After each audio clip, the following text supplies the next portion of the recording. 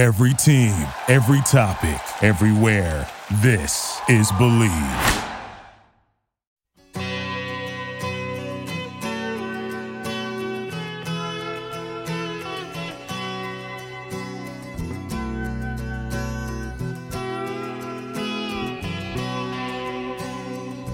This is Believe in Vikings. I am your host, Dustin Baker. I'm here with Ron Saw, Bryant McKinney. We think Sean Marion, he was scheduled to join the show. We were kind of waiting on confirmation up to the very end. So if he's in the house, he'll join us shortly. If not, we'll just talk Vikings analysis stuff. That is on the docket, where you're going to go through a 3-5 record or pick Sean Merriman's brain if he hops on the scheduled episode this evening. But first, and per usual, we're going to talk about betonline.ag. BetOnline is back, and it's better than ever. A new web interface for the start of basketball season with more props, odds, and lines than ever before is out there. BetOnline remains your number one spot for basketball and football action this season. Head to the new and updated desktop or mobile website to sign up today and receive your 50% welcome bonus on your first deposit. Use the promo code BLEAV50, Believe50, to receive your bonus.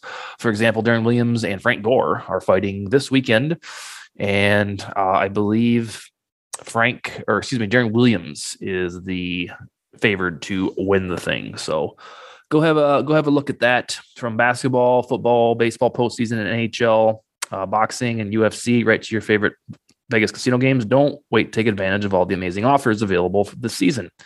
BetOnline is the fastest and easiest way to bet on all your favorite sports. BetOnline, where the game starts. So we're in this awkward spot right now. We're not sure if Sean Merriman's going to join us. If his schedule clears out, he might. But if not, we'll have to catch him on a different night. So we're going to talk some good old Vikings analysis. It feels like it's been a month since we did that with you guys because of all these sweet guests that Bryant keeps bringing on.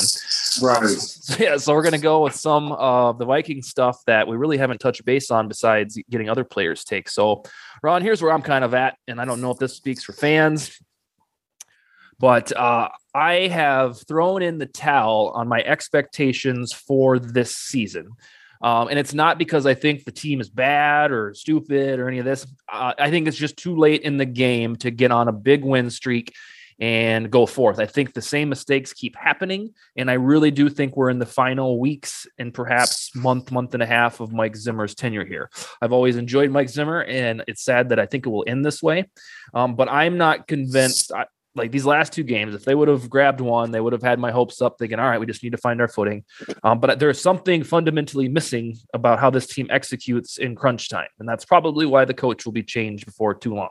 The most interesting thing to me right now is if Cousins will be on the chopping block and if Spielman is retained, because that is the straw that stirs the drink for this offseason, is whether or not Spielman will have a job with the Vikings. I think he's safe, but that's just a kind of a coin flip guess. So that's my little speech. Since the listeners haven't really heard from me, they've seen tweets and everything. What do you got, Ron, on your state of the Vikings?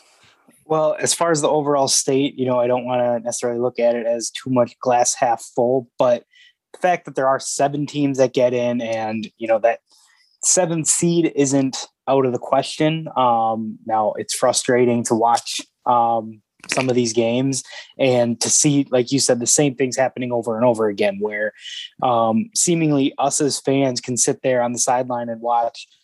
It seems like they're being handcuffed or, they're governed on a certain way, especially on offense. And I hate the whole go for the throat mentality in the sense, because sometimes playing to win isn't playing to lose, but they legitimately have been playing not to lose over the past few weeks. And I don't know what that is. They losing at Baltimore is a very good team. That there's no shame in that. Mm-hmm. Losing the way that you do when you have control over the game and you're up 14 points at 2 separate points in the game. That's problematic. And now the offense isn't only being impacted in itself that they're not being able to move the ball. They're impacting the defense, because now the defense goes out there and they played a hell of a game to start, but then they just got tired. They were constantly on the field. And, you've let Lamar Jackson and his ability to move. He had over 100 yards rushing, but it didn't seem like he just took over and was running on us like Michael Vick did in that one overtime game. He's going to get his yards. So that's the frustrating thing. So I've also been a Zimmer fan, but there's been too much of the same tune being played this year where we're in a lot of close games and we're losing these close games, but we shouldn't even be there. Like even in the Seahawks game where we won by 13, like they at least showed aggressiveness and then they stopped. But where is this aggressiveness? The whole part of the game. And that's the frustrating thing to watch, because there is a lot of talent on this team, especially on the offensive side of the ball. So watching them kind of be limited, I do think that it's time for a change. Not in season, because I don't think there's an adequate replacement. But I'm all for, getting an offensive minded guy and, with the pieces he has, assuming that whether it's off the field stuff or on the field stuff, that everything is wrapped up, that let someone who knows how to handle offense, just give them the reins.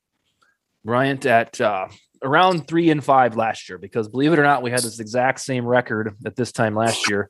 You and I kind of talked amongst each other about whether or not Zimmer would be fired after last year. And I remember you specifically saying, like, he's never really had a bad year, has he? And I said, no, he always has mediocre years when he has bad ones. Well, now it appears we're probably going to have 2 mediocre years. Do you think it is time for him to probably go?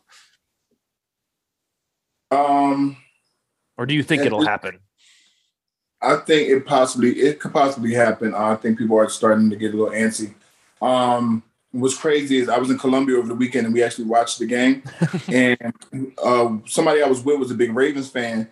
And they were so disappointed the first half. I said, what's crazy is I said, I do a podcast for the Vikings. I said, and the Vikings seem to always have close games. I said, so it'll basically come down to the fourth quarter. I said, so because at halftime, they were like out of it, like over it. And I was like, yeah, I said, the Ravens will probably make some type of halftime adjustment, because it didn't seem like Lamar Jackson was having a good game at all that day.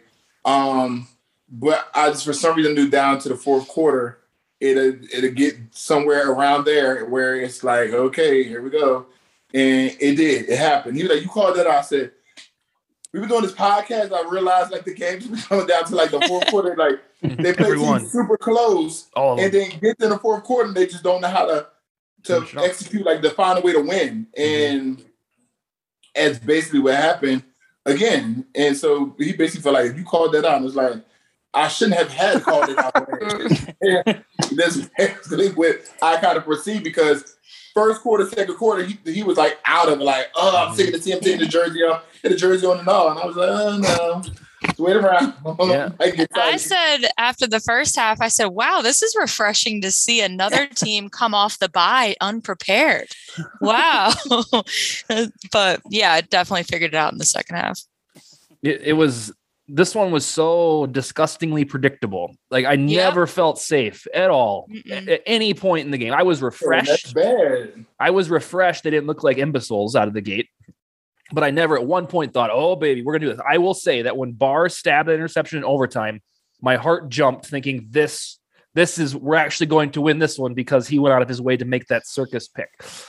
That my brain tricked me into that, but I never felt comfortable, and then they got 1 yard after that. Well, 3 out with 1 yard. How are you not like? Is the offense not ready to go? Like you have 40 seconds, and you have to call a timeout because they're not ready to go out on the field. Like it's not taking shots at the 09 team, Brian, but the 12 men in the huddle after a timeout. Like how does something like that happen? Like that. Well, that's because somebody came in the huddle normally. It was a receiver. Normally, somebody comes in the huddle and they have to call somebody out, but they did. They just ran in. So that's poor awareness too. And then that's just not doing your job. You run in there, you call somebody, you say whatever position, whatever it is they used to say to let them know who was coming in. They knew somebody. They let somebody know to leave. Is that on the coaching staff to like let the players know, like, hey, this unit is out there at this point, or should the players coming on the field? Players should know who to call for. They should know who they're replacing. So coming out to the huddle, running out there, you know who you're replacing, so you should be looking for them.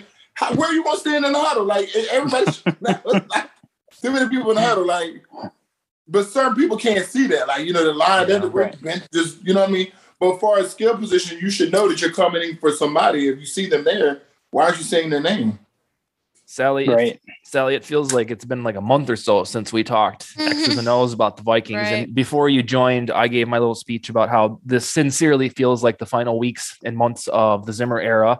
And I think the most interesting thing now, I don't think that they're capable of a big win streak. I probably did before the Cowboy game. I mean, I knew that was possible, but these last 2 losses have just convinced me that this ain't it and there's change coming. So now I think that the most crucial thing is whether or not Spielman goes with the dishwater, excuse me. And I'm just not sure on that one. So I wanted to get your state of the Vikings since we really haven't heard your take in about a month.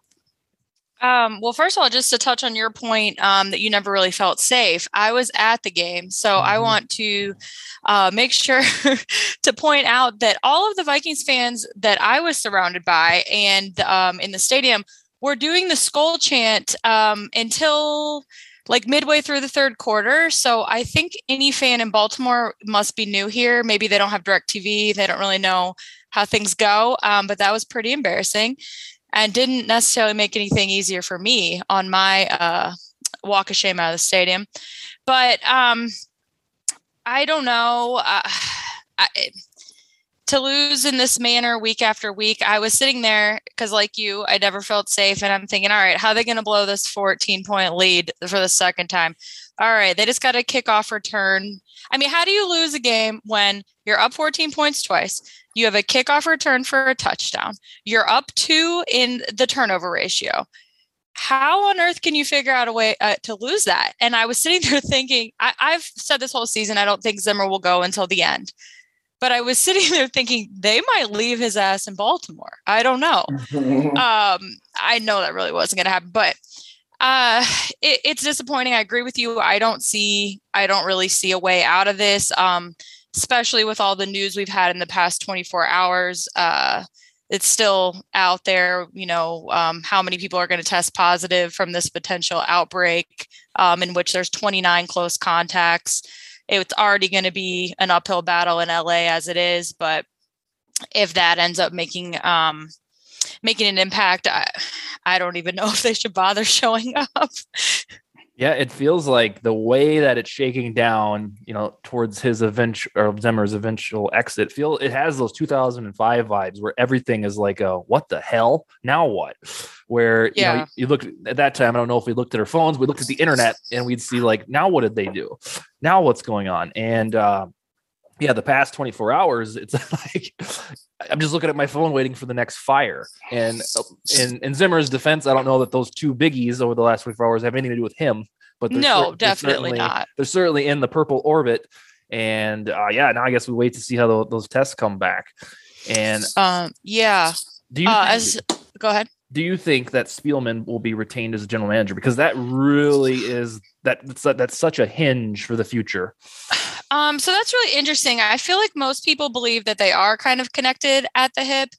I don't necessarily believe that just because Rick has been there for so much longer than Zimmer. Even when he wasn't officially the general manager, he was in the triangle of authority.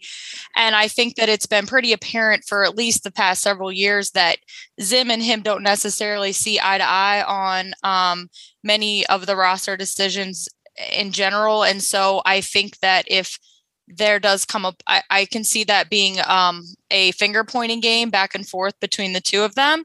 However, I do think if they do get a draft pick high enough, as it looks like is a possibility right now, are they going to trust Rick to make another major quarterback decision, which if you have a high enough pick, you have to assume that would be a very real possibility of them drafting someone. So I think that's a major thing. And also, do they want him making another coaching decision? I think that they would be fine with him hiring another coach because he did not hire Leslie Frazier and he did not hire Brad Childress, but he did hire Zimmer. And that was successful for the most part, other than the big, what you're going after the trophy, but it wasn't a poor coaching decision by any means. But as far as them trusting him with a quarterback decision in the future, that's where I'm kind of unsure. Well, here's what I think will happen, Sally. If indeed he remains safe and he, does the kill or be killed and he gets rid of Zimmer on Black Monday or whatever, I think he's just going to go find a coach that can win with this nucleus. I don't think he's going to strip it down because he worked his ass off. No, definitely not. So I think it'll be Cousins extended for an extra year and then have it be a renewed 2-year trial, because and then, you'll still have Mond. You can even use that high pick on Spencer Rattler or Carson Strong or one of those dudes. But I just think I agree, but I think that would be a major missed opportunity if they end up with a draft pick high enough and they don't go quarterback when they haven't gotten a pick that high in so long. Yeah. Well, the elephant in the room is the $45 million cap hit from Kirk, because that you can only play him or ask somebody to take that. And that's the tricky part. They would have to agree to restructure, essentially. No one's going to take it. Yeah. And like to your point, Sally, with the, assuming that they are picking at the top half of the draft, this isn't a quarterback dominant draft class from what they're saying. So in a lot of ways, I think that's a good thing, because look at this class. The top 3 picks are all quarterbacks. None of them really look, Trey Lance is sitting on the bench and has the time to develop, but none of them have really looked that good. And then Justin Fields, who everyone was clamoring for, he hasn't looked good. And then Mac Jones has looked the best out of all of them, and he's been, just Mac Jones. So it could be good that there's no real separation between these guys, because Dustin, I agree with you. I think you extend Kirk, bring that cap hit down. And then if you don't think Mond is the guy, I know Chartian was on a few weeks ago and he's not. So if Mond isn't the guy, then you take a shot at Malik Willis or whatever out of Liberty, or one of these guys who has the potential, the North Carolina kid I keep seeing. But then you let them sit behind Kirk, and you do have enough talent across the rest of the team where if Spielman is in charge and it's, hey, we're going to, whether it is a Kyle Shanahan, if he gets let go, let's bring him and reunite him with Kirk, let this offense see what happens. And, Shanahan, in a way, he's almost the anti-Zimmer, because he's sometimes too aggressive to a fault. Go back to 28-3 when all you need to do is run the clock out, win the game, and you're putting the ball in Matt Ryan's hand, incomplete passes. You let Tom Brady come back and win the Super Bowl. So that might actually be refreshing. It's to have a guy who's willing to go for it on a 4th and 12, just because, why the hell not? So, but I agree with you, Sally. I don't think they're intertwined at the hip. But I think that, Spielman will be on a short leash, but you get the right person in place with the veteran team. And keep in mind, they are a very young team. They're one of the youngest teams in the league. So, the veterans that are aging aren't going anywhere. They're not getting rid of Thielen. They're not getting rid of Harrison. They just extended him.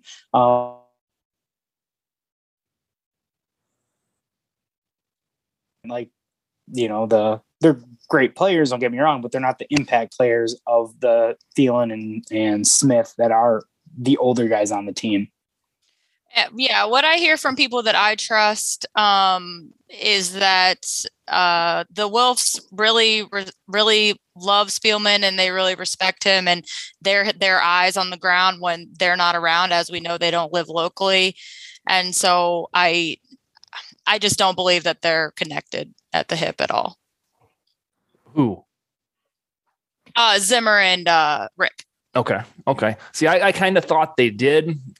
I didn't know that. Maybe that's because I thought it was a package deal, that if the team was going to fumble or flounder, it was going to be Cousins driven.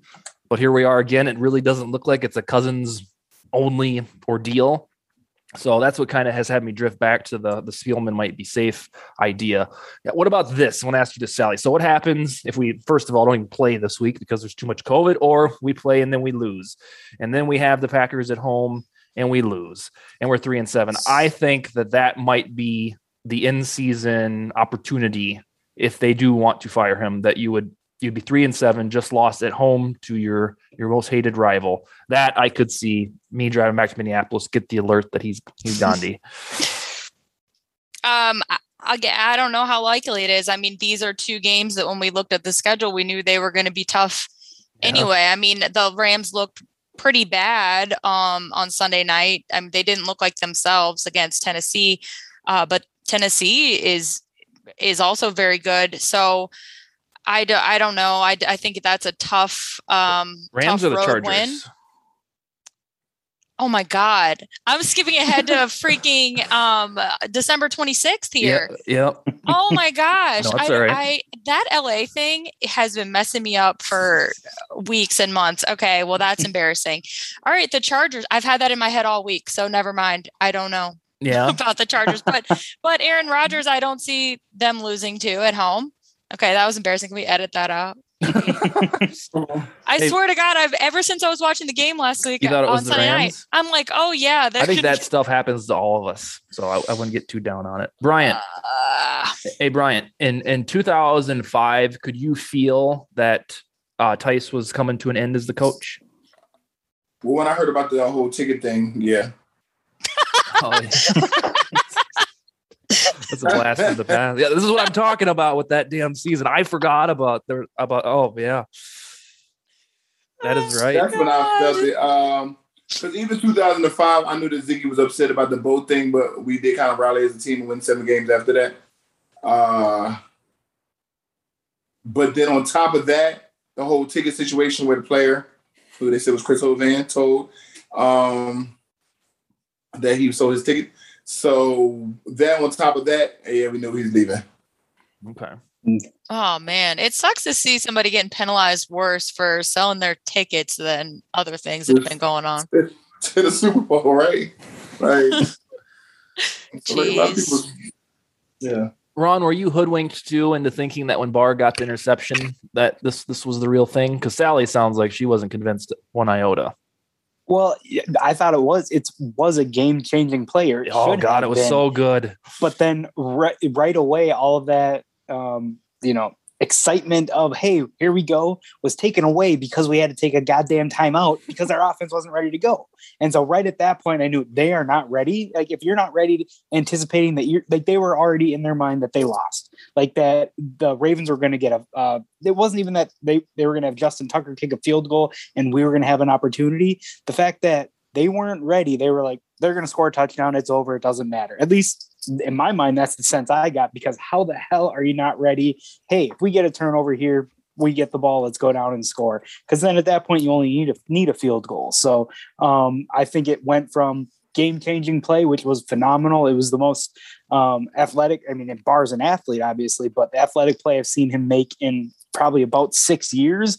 And again, we don't capitalize. So I don't get it at all. And, I know there's been a lot, like I texted you and tweeted you about it yesterday, that first play, people like they want to look at everything just in an image and think that that's what happens. But football is played in real speed. And when you look at it, if you pause it, like what I tweeted out, Dalvin had 15 yards open field. I'll take that any day of the week. And I don't think like Cousins made a check down play. He read the coverage, saw that the Ravens are baiting him into that. Now the play call's suspect because there should have been maybe someone else leaking out to the right side a little bit because there was no one, but that play, whatever. But the next play to hand off on a run on a 2nd and long play, like they were doing all game long, that was just frustrating, and they weren't ready and they weren't prepared. So I don't know if that's on Kubiak, Zimmer, but to me, I blame the coaches, not the players in that situation.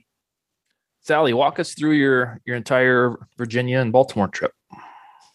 I don't have a script tonight because we thought Sean was joining. Oh, sure. I mean, it's probably not. I just went. Like everybody knows, I'm from Virginia. I went there to visit my family for a few days, and then we went up to Baltimore. My dad and my brother and I. My dad and I actually have not talked in 10 years. So as you can imagine, that was extremely stressful 3-hour drive in the car for me. Y'all didn't talk. Y'all didn't talk in the car. Y'all didn't make up.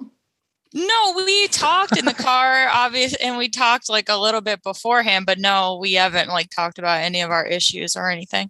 But he offered to take me to the game, and so I didn't know how to necessarily say no, because obviously he was trying to do something that I enjoy. But the game was really fun. I mean, it was a little different than my normal routine, obviously. But I mean, yeah, it was really great there, besides the fans skull chanting. You just knew that we were going to have to pay the piper? Is that why they got on your nerves? I just don't like our fans when they get really surly towards other fans when we're at an away stadium.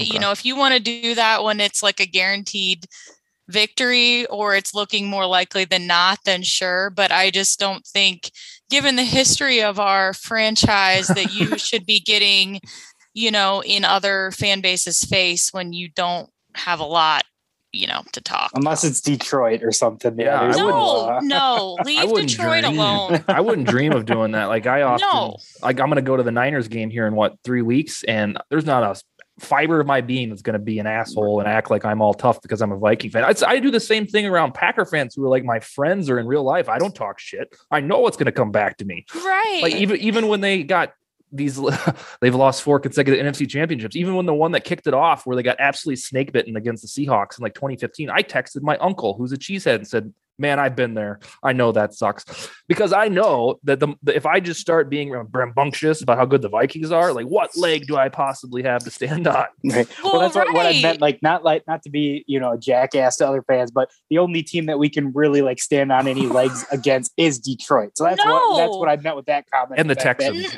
undefeated against the Texans. I have much respect for Detroit fans. So much respect for them. I would never be rude to them coming here to watch their team. If they've put up with them and they've watched them and they're traveling and spending their hard-earned money to come see them in person in Minneapolis, I welcome them with open arms. Come have a beer with me. That's a tough life to live. No, absolutely. And I'm not advocating to be a jackass to any fan base except for Eagles, Packers, and Saints fans. That's about it. All other fan bases, there's always the banter that's always fun and being clever and comedic about it. But never a jackass. I'm all for it for fun or on Twitter or just my uncle text messaging me talking shit and all that. That's fine. That's fun. But when you gloat about the Vikings doing something awesome, it's gonna come back later that game to bite you. Not let alone you're gonna end up on the losing end of the season. It'll come back within minutes. Wait for the clock to run out before you start getting up and skull chanting. Even then, look around for flags. Yeah, that part's bizarre. So a point of order: anybody that cares, they might be able to tell this on television that at the Cowboys game, another disappointing affair. That was like having Packer fans there in terms of the noise. I've been to every single game except for 2 when my son was born in 2016 and at home. And that one was the first one that I looked around and I was like, this is really like a Packer fan crowd, that loud. And it's probably because they were winning for a lot of it and feeling good with a backup quarterback. But if they're allowed credit or they travel well or however they did it, it was very rambunctious on the behalf of Cowboy fans. Well, it's like Sally, I heard when on your other show talking about how there are Cowboys fans that have never been to Dallas. To me, it's the epitome. It's like Yankees fans. They're not just fan of a team that was good at one point, but I noticed that too in watching it on TV that it seemed like a lot of Cowboys fans. And in my mind, I was trying to think there's not that many just Cowboys fans. I know there's a lot of them, but Vikings fans don't just give up primetime games to Cowboys fans. But I think a combination of it being Halloween and the night game and all of that, I think that all kind of culminated into there's no need to really go to the game coming off a bye. They haven't been playing well. And I don't know. So there's way too many people that own season tickets in that stadium just to make a buck. Yeah. There are so many people that have tickets that they never intend to sit in just to resell them. And it's frustrating because it's especially for Green Bay. Almost every person that I know that has season tickets will sell them for the Green Bay game because it pays for their entire season tickets. Yep. And it's like, okay, so what do you even own them for? So you buy them and you don't even want to go to the Green Bay game ever. Right. Why bother? It's like you're not that big of a fan if you're going to let your stadium be 50-50 with your mortal enemy. Yeah. I've never done that and I never will. But I've heard that and I thought it was more a theory, but if you say that happens, then. Oh yeah. I know a lot of people that do that. Okay. Mm-hmm. Bears and Packers, they go to the rest of them Yeah. Brian, tell us about Columbia. Oh, my friend, he has a development company. He builds hotels and different properties. So he kind of had a little party, basically saying he arrived. So everybody went out on Thursday. I had something to do Thursday and Friday. And so I went on Saturday and I came back on Monday.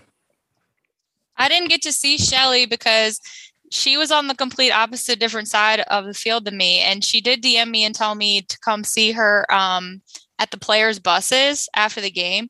But then she messaged me and said now it's like a private area. Yeah, like they changed security. So I didn't get to see her, but that was nice that she invited me to come over. Oh yeah. But she looked like she had a good time. She did. She said she ran into some Viking fans too, who told her that it was like, "Oh my God, we really miss him. We haven't had a good O-line since he left." She was like, "Really?" Yeah, they were correct. Yeah, it's true. She said a lot of people, the staff and stuff, still knew her from the stadium. Yeah. Also, they're still there. Like at the hotel, she stayed at the team hotel too, so they still remember her too. Oh, honestly, you guys, that stadium on the inside is so nice. The last time that I went was 2013 and it was snowing, so I didn't really get to like experience any of the stadium. But for as old as it is, it was so nice. And the lines, there was no lines for the restrooms, no lines for the concessions. Really? I don't know how they have it figured out, but US Bank is like really struggling. I think I'm still waiting for a beer that I bought week 3. Right. It was kind of, that was very surprising to me. Because like with the Bengals, which is an older stadium, I mean, that was a disaster. When Ron came to the Lions game and sat by me, you'll have to fill in the gaps here, Ron, but his wife went to buy nachos on one of the lower floors. Were you guys exploring or something? And then you determined that the nachos on our floor are the same price, but they were all not as well. So what happened when we were there for the first week, home opener, we were on the club level. And so we had bought nachos and, they were made, essentially right there on the spot, like whatever you wanted. They were great. Like, as far as stadium nachos go, they were what you expect. Then, so he went looking for food and he was going for the nachos and she was like, oh, I'll just get the nachos. I know they're good, but they were already pre-made. They were sitting out. They weren't like, it was all like just not very good. So she was very, unappetized by it. So I went before halftime to go. I was like, all right, I'll just find any line because I know it's going to be packed at halftime just to get food. And even that, it took, 25, 30 minutes just to get pizza is what it ended up. So it was a mess. So it's been really bad. And obviously I know US Bank is experiencing staffing issues as everywhere is in the country. And so, it's hard to knock them too bad, but it's been pretty unacceptable, honestly. I mean, I don't typically buy a lot during the games anyways, but even a bottle of water, like how can you wait 20 minutes for a bottle of water? That's crazy. And you can't just give cash to the guy walking around anymore. It's all cards. Right. So, they got to figure that out. I don't know. Maybe they should take a page from Target Center and you order it on the app online and then you get a text saying it's ready. Come pick it up. Like that's exactly what they should do. Maybe it's because it's, 4 times the crowd just because it's a Timberwolves game versus a Vikings game, but there's also a lot more vendors at US Bank Stadium. But if they did something like that, like it's great. You just, hey, I want this. I'll pick it up at this spot and they'll let me know when it's ready. Well, and I'm not trying to dog on US Bank Stadium at all, but something that's really frustrating for me. So my godfather's tickets that he gives me are on the aisle, seats 1 and 2. So you would think in your mind, like, wow, that's great. 1 and 2, what a great seat. You don't have to like move down the aisle. However, because there's no ushers working anymore. You used to have to like not only say where you were show your seat, but you also couldn't go down mid-play. They wouldn't let you come down. Now, because there's no ushers, people are walking down the stairs all of the time. And so it's blocking your view of the field when you have a aisle seat and they're getting up the entire time. So it's like, you can't even see. It's just really messing up the game experience outside of just eating and drinking and using the restroom. Do you just have to stand to combat that? Well, no. So like their seats are 114, which you know how on the corners it gets taller and you look down like at the middle sections. So because it's on that slope, if people are walking in front of you, they're like literally just right in front of you. You can't just like look to the side. So it just gets, but there used to be ushers up there. Like in the Twins games, you can't walk down mid pitch. Yeah. I've noticed that. And I'm on 314. And so I've never really thought about the pros and cons of it. I always tried to understand why anybody really cared. But to what you're talking about, it makes a humongous deal if there's obstruction of view. Yeah, it's almost like I'd rather sit in the dead center of the damn section because then I wouldn't be like getting up 100 times. But Yeah. anyway, these are my first world problems, that's my all right. privileged white girl problems. So Let's talk about Chargers a complaining little about bit. free tickets. Let's assume that this slate of 29 COVID tests comes back and it's not too damning. And they do actually play football. I have firm belief that the game is going to go very similar to how the Baltimore game went. I don't think we'll get smoked.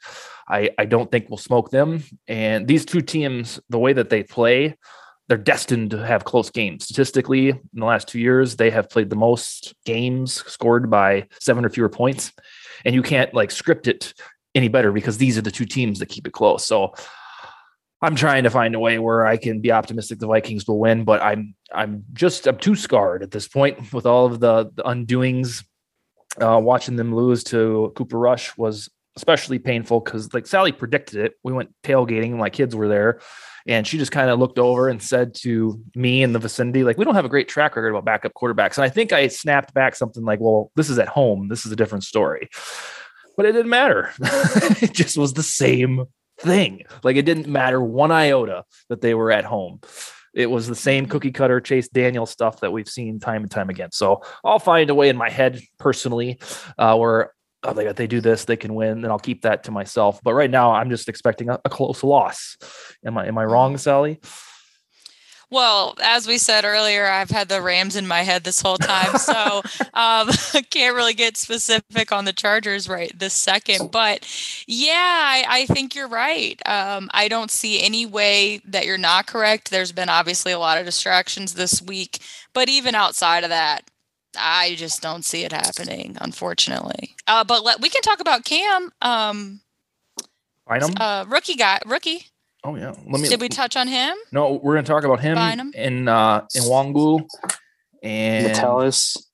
Oh, or not Metellus, Willikis. Oh, I thought you wanted to talk about the penalty. The penalty, yeah. Bryant, what do you think that there is a way for the Vikings to win in Los Angeles against the Chargers? I mean, there's a way. They play well. A realistic way. But if they have to play the whole 4 quarters, I feel like they're not playing 4 quarters of football. They're not playing much of third either. No, they play the first and last. Yep. Possessions. Yeah. Well, on offense, they play the first and final possession for the most part. Yeah. And then in the defense, in the middle, they play pretty darn good defense. And then at the end, they're like, you know what? We're done. We're going to let the offense do it, and the defense collapses. And it's like, and then even when you have everything go kind of right, the kicker misses the field goal. So, it's like, Ron, give me a pathway to victory here, or is there not one? You know, it's like I mentioned too on Sunday. It's like the list of, if there was a Vikings bingo card, the randomness that would hit this year is just ridiculous. Like, you know, Sally, you said not just winning the turnover battle by 2, we didn't turn the ball over. We got to, didn't turn it over, returned a kick, and we lost. Like these type of things, the timeout, double timeouts in the Dallas game to get a delay of game penalty that I didn't even know was a thing. Chris Webber. Yeah, exactly. Getting a turnover and having to call a timeout. Like, I've never seen a team have to call a timeout because they're not ready to come out on the field. Like, the things that they're messing up on is ridiculous. And I think there's too much of that going on where I don't see us ever running away from a team because I don't think the coaching staff will let them run away from the team. Even if it's like the Lions at home, like they're just not they're going to coast as much as they can. And I don't know what it is, but it's seemingly more and more commonplace this year than it ever has been. I don't know if it's the lack of faith in Kubiak or just Zimmer, you know, is really just losing touch and, you know, disinterested. I don't know. There's just so many things. I don't see us keeping up with the Chargers. I think, you know, Herbert's obviously, like, he's had a couple bad games, but overall he's a very good player. They have their offensive line's improved in front of them. They have the weapons. But then defensively, like with Derwin James being healthy and Bosa, like they have a lot of good players. I don't see us going in there, especially with all the drama that's unfolding with the COVID tests. And, you know, it sounds like Dakota Dozier being hospitalized and all of this. There's a lot of other stuff outside of football that's hitting the team as we kind of all foresaw at the beginning of the year. And it's just kind of a perfect storm. They keep saying the same things that we got to do better, but let's see it. Like stop reciting stats at your press conference, Zimmer, and like on what we're doing well. Leave that to me.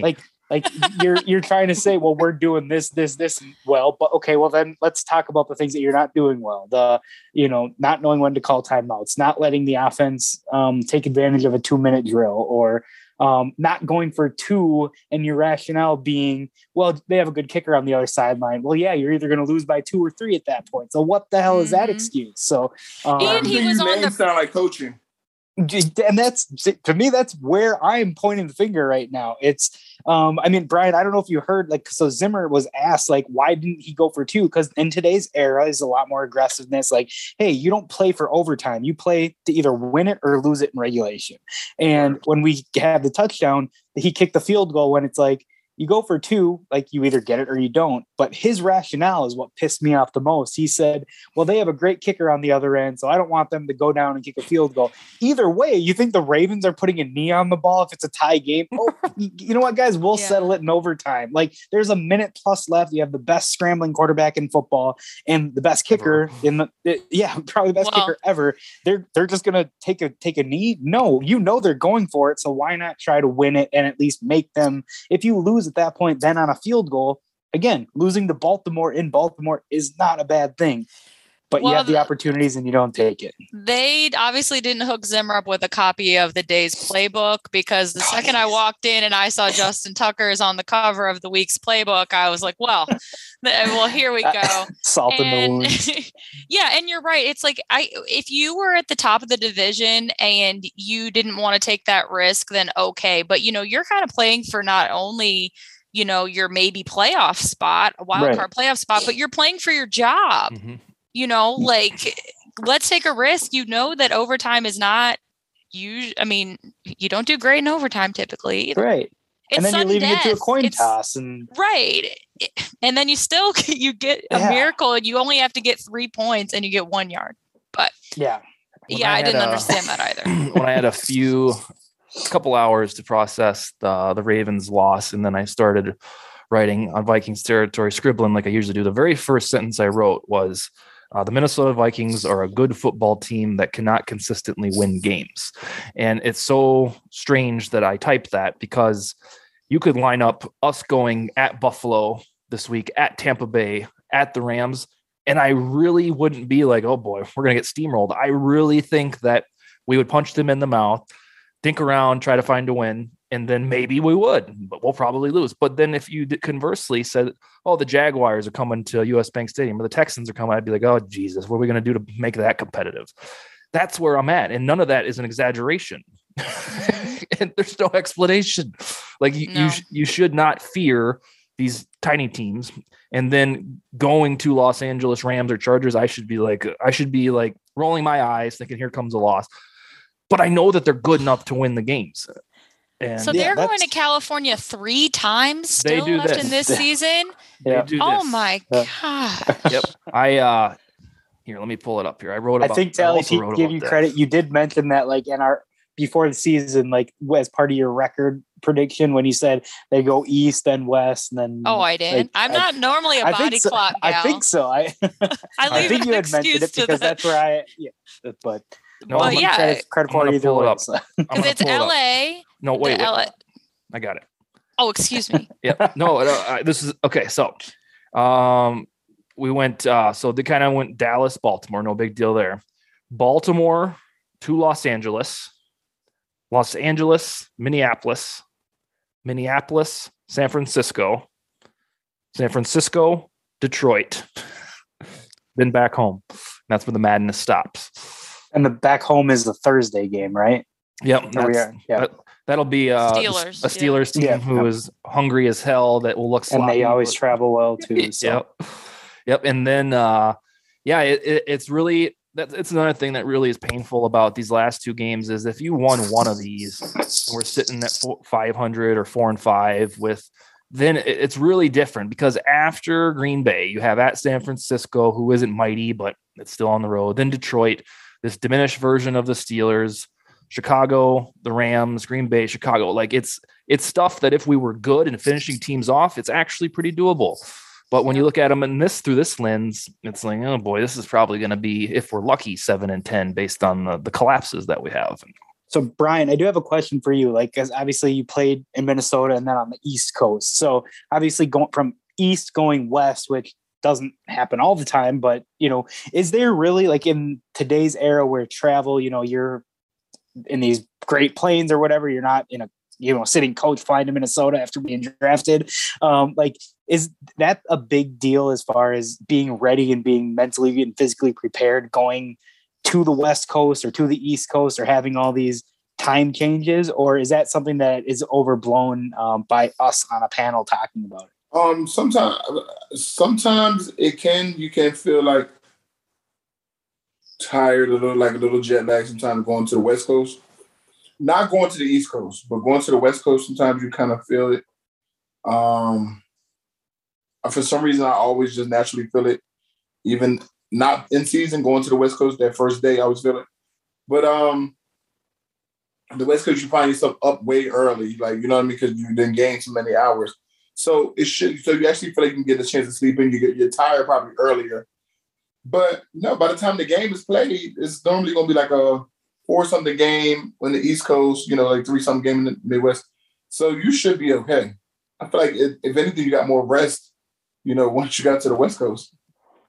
Does it like really throw is the throwing of your routine off kind of more of an issue than the rest that you actually get? Because I know you guys are all creatures of habit. So if you get up at a certain time, have a certain meal, have like a nap or whatever, maybe get If anything, you probably just woke up earlier out there, but you had a chance to lay back down too. You know what I mean? You fall asleep early. So you probably will wake up earlier, for an hour or two earlier, and then you feel like you're up early, you can just lay back down, or you can start focusing, get ready for the game, however you're going to do it.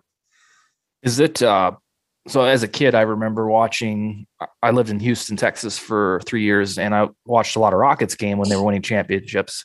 And I always remember when they went to play the Nuggets, they went to play the Jazz. They're always like, oh, how are these players going to acclimate to the altitude? Do you remember any of that in Denver where you feel it? Denver, I do remember that.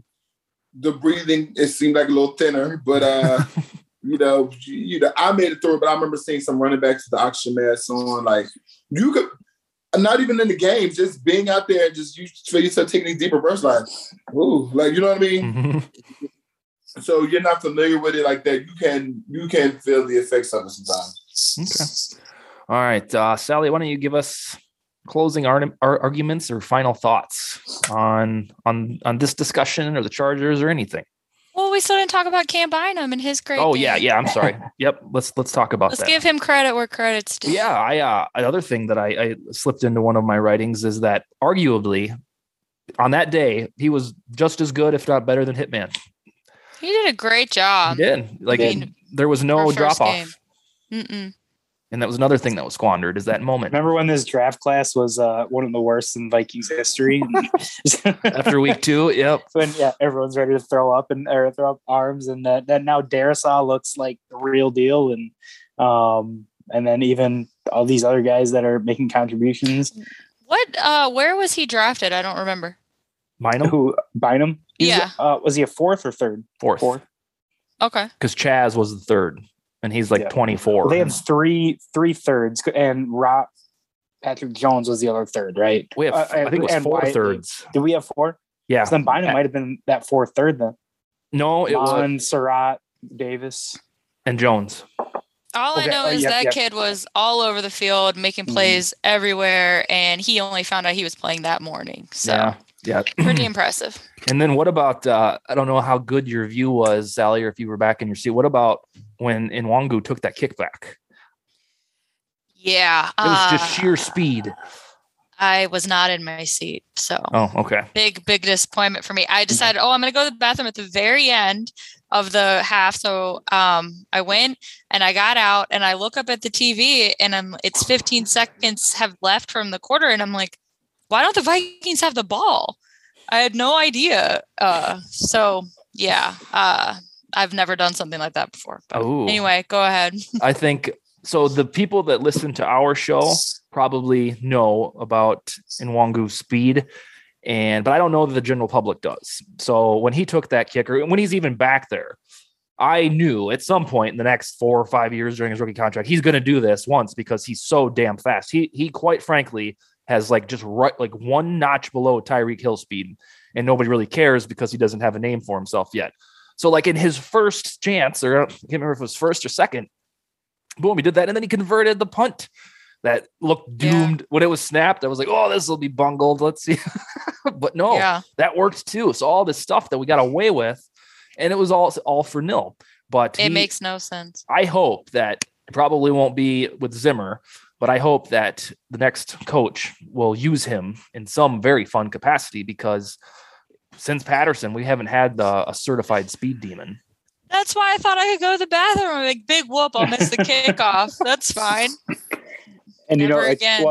One other thing, while we're touching on, the Bynum and Kane, and again, I still don't want to say his last name because I swear I can't, tongue twister for me. But back to Spielman, and while Spielman gets a lot of people rip on him because, this draft class, it took him a while to do something, but look back a year and look at the players from last year's draft class who are making impact this year, even 2 years ago with Oli Udoh. But you look at Willekes coming in and looks like he is going to be a legit rotational player. Armand Watts, all these guys that he's drafted in the third and later rounds, and they're coming in and they're not playing third or passed round picks. So credit where credit's due on. We have a lot of young guys who come in and are ready to play, while some of the first round picks may have been a little bit questionable, whether with Gladney and his off the field stuff, or some other guys not living up to potential. But I mean, he's developed found and developed some of these young guys. Yeah, I'm with you. All right, Sally, now closing arguments or final thoughts. Final thoughts. Well, I think you saw my tweet earlier because you retweeted it. Oh, it was such a good tweet. I never want anything like what has happened the past 24 hours to happen. It's extremely disheartening no matter what comes out, what the truth is, or if I'm sure we'll never actually know the full truth. I never want anything to happen like that, nor do I want any of the players on the team to be sick, despite their views on things. I just am so, I think if the season would have been going superb, I think our fan base would actually maybe start physically hurting people. So if there ever is a time for things to happen, I think it's when the whole season's already blowing up in front of our eyes. Yeah, if that really, that's what I think I saw it 20 seconds after you tweeted it. I was like, that is such a humongous point, because we're so embroiled in this as the obsessionists that if we were 6-2, and then it would be the ultimate cynicism, more so than we already have. Of course it's COVID. Of course it's all right stuff. And then it's you don't want to make those off the field stuff about your fandom because it's so much bigger than that. Right. So it's but that our entire fan base, well, not entire, but a lot of them would be doing that. And I just think that they would be creating so many conflicts. People would be, there's already been way too many conflicts this year. Right. And so I'm not thankful for anything, but it would be a different animal, I could tell you that. Yeah. Oh my goodness. Bryant, do you have any closing arguments about the Chargers or anything? No, I just hopefully it's a good game that we finally can pull out. I'm tired of all these. One thing I'll say is it's always a good game. It's never a blowout. Yeah. But it's it doesn't always end in our favor. Yeah, no, they're always must-see TV. There is no joke there. Well, going into the game, I'm okay, I don't expect this to be a win. All I want is a good game. All I want is it to be entertaining. That's all. And then I still leave there pissed off. So I guess I didn't really mean that. We got to stop putting that in the atmosphere and saying we want to be entertaining and say we want to win. We want to win. Either get blown out or kick their ass. Don't quit doing this. Neander. We want it to be like the 34-3 game against the Cowboys where piss them off because, hey, we're going to continue to run up the score. Yeah. All right, Ron, give me your final closing arguments. Well, I don't have much. It's not going to, I don't think it's going to be a lot to look forward to on Sunday's game. To your point, Dustin, I think we'll keep it close because we seem to be that team, where we are a good team, but then there's something governing them that's not going to let them have free reign, and I think it's the coaching staff. And I think that's going to be the case the rest of the year. That it's going to be tough, but again, if there's any sort of optimism, there's 7 playoff teams now, and that 7th seed, we're a game behind. So if you want to look at it that way, I know we're not just living in the world of, well, let's just make it into the playoffs, but again, you make it in, anything could happen. Brian, you can attest to that with your Super Bowl run when you guys made it in, and then Joe Flacco went on a historic run and led you guys to the Super Bowl. So, not saying that I expect that out of the Vikings, but I'm always until you're eliminated, just keep giving me meaningful games to watch in December and January. I'm with you there on that part because, I would much rather see them get in a 7th seed and give me excitement for a playoff game than just beat crap. I'll never be a fan that's like, well, they might as well. I'm not going to watch it anymore. They might as well. That's just not how I'm built. So tanking for a certain player, like I was talking to it with a buddy the other day. It's like, what about that year when we had the 4th pick and we traded, or 3rd pick, we traded back 1, and Trent Richardson went 3 and Matt Cleo went 4. Yeah. Both of those guys lasted a total of 6 years in the league before they were both out. So just because you have a higher pick doesn't mean that you do anything with it. So my closing argument is the fact that after this week on Sunday night, you'll be staring at Twitter, you'll be thinking about Vikings football, and half the games remaining will be against the Packers and the Bears. That's the way the schedule is built, so it'll start to feel a little bit more like normal in terms of what you're used to seeing. And if you do want the Vikings to reach that 7th seed, or maybe even the 6th seed, depending on how the Saints do, you're going to need to finish this season 6-3 or 7-2. 7-2 would get you probably to automatic entry, and 6-3 would get you iffy. But thankfully, if you still have that optimism, they have the tiebreakers over the Panthers and the Seahawks. Who'd have thunk it? Those are the things to hinge on. But I'm going to leave everybody with the same little speech that I gave in the beginning, that I do believe these are the waning weeks and months of the Zimmer era. It's 7.5 years in the making.